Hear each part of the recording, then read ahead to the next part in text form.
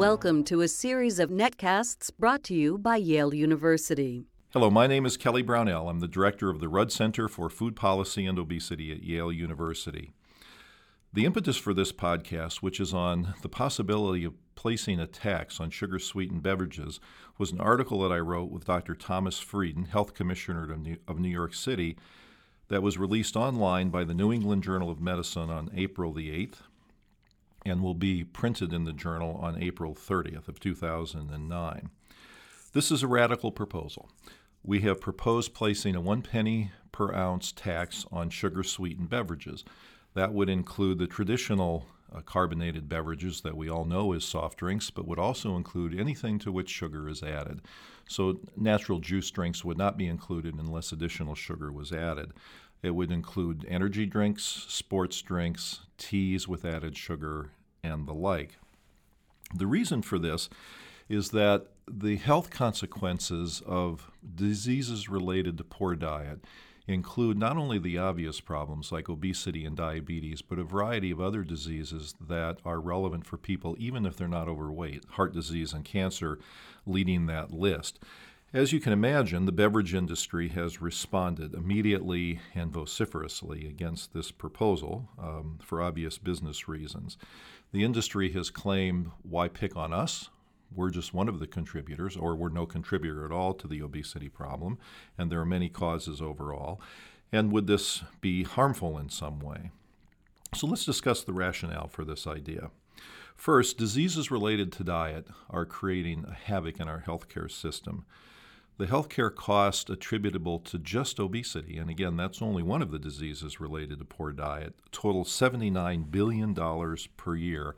About half of that money is covered by Medicare and Medicaid, which means every one of us Americans is helping pay the freight for these problems. Anything that could be done to reduce these healthcare costs, of course, would be in the best interest of the country and all of its citizens. If that's the case, why pick on sugar-sweetened beverages? Basically because the science is the strongest on those. It is true that there are many contributors to obesity, with physical inactivity being one of them. But again, many diseases are related to poor diet. The science is most robust on sugar-sweetened beverages. A recent review that our group at Yale did, published in the American Journal of Public Health, found study after study linking sugar-sweetened beverage intake with risks for obesity and diabetes and poor diet in general. And the stronger the methods in these studies, the more likely one was to find this result. Now, it is true there are contrary studies showing no effect of sugar-sweetened beverages on these disease outcomes. Many of those studies are funded by the beverage or the sugar industry. So in our minds, the science is quite robust. How much are people drinking of these sugar-sweetened beverages? In the 1970s, the average American took in about 70 calories from sugar-sweetened beverages. That doubled in the 1990s, and more recently the number is about 190 calories per day. The average calorie intake for the typical American has gone up between 250 and 300 calories just in the last 2 decades, and about half of that is attributable to sugar-sweetened beverages.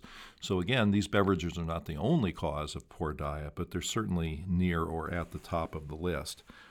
So health experts would agree pretty unanimously that if the population decreased its consumption of sugar-sweetened beverages, there could be a significant health benefit.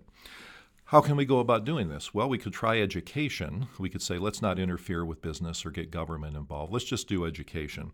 But the problem is nutrition education costs a lot, and it tends not to be that effective. For each increment you can produce in behavior change, the cost is enormous. And the question is, who would come up with all the money to do the necessary education, even if it were to be effective enough? So that leads down other roads potentially, and one road would be taxes. We propose, as I mentioned, a 1 cent per ounce excise tax on sugar-sweetened beverages. Now, this would differ from a sales tax. The sales tax is what we typically consider when we think about taxing something, where a consumer sees a product on the shelf, the tax gets added at the cash register. There are 2 disadvantages of a sales tax, thinking of sugar-sweetened beverages. One is that the consumer doesn't see the increased price until after they've made the decision to buy it. And second, it encourages the consumption and purchase of larger containers, because if you buy a very large bottle of a sugar-sweetened beverage, the cost per ounce goes down, and hence the tax per ounce would go down. An excise tax, a penny per ounce, would not have those two disadvantages, so consumers would see the increased price when they make the decision to buy the product, and there wouldn't be the incentive to buy larger containers. The revenue generation potential for these taxes is staggering. The state of New York estimated that if such a tax, 1 penny per ounce, were placed on beverages, that just in that state, the annual revenue would be $1.2 billion per year. Well, states desperate for money, given the bad economy currently, find this idea pretty appealing. Best of all, of course, would be if the money that were raised from a tax would be used for a nutrition-related program. If it were used for health programs, that would be fine. It would be even better, of course, if they were used for obesity prevention or nutrition in a way that consumers saw a direct link between what the tax would be, what would be devoted to, in this case, nutrition and obesity prevention. Consumer support for taxes varies. The lowest support that we've seen in national polls is about 37%, but it rises as high as 72%. And in that case, it's when a tax is introduced not as an obesity tax or not as a fat tax, but as a tax on soda or sugar-sweetened beverages, and the money is to be earmarked for nutrition or obesity prevention programs. So consumer support for these can be quite high. As I said in this article in the New England Journal, we believe that there's a compelling case for placing such a tax on sugar-sweetened beverages. And if the tax occurs and the money is not earmarked for programs related to health, it's still a public health home run because of the likely reduction in beverage intake.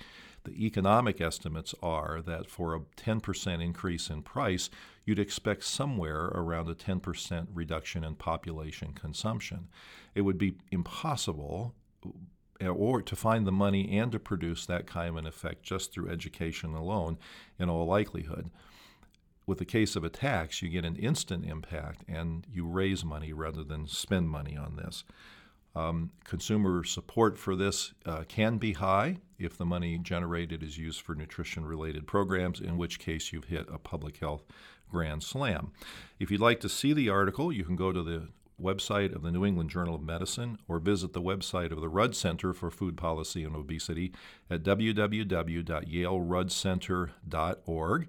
And in addition to this article, you'll also find a number of other resources, including a list of the other podcasts that we've recorded. Thank you.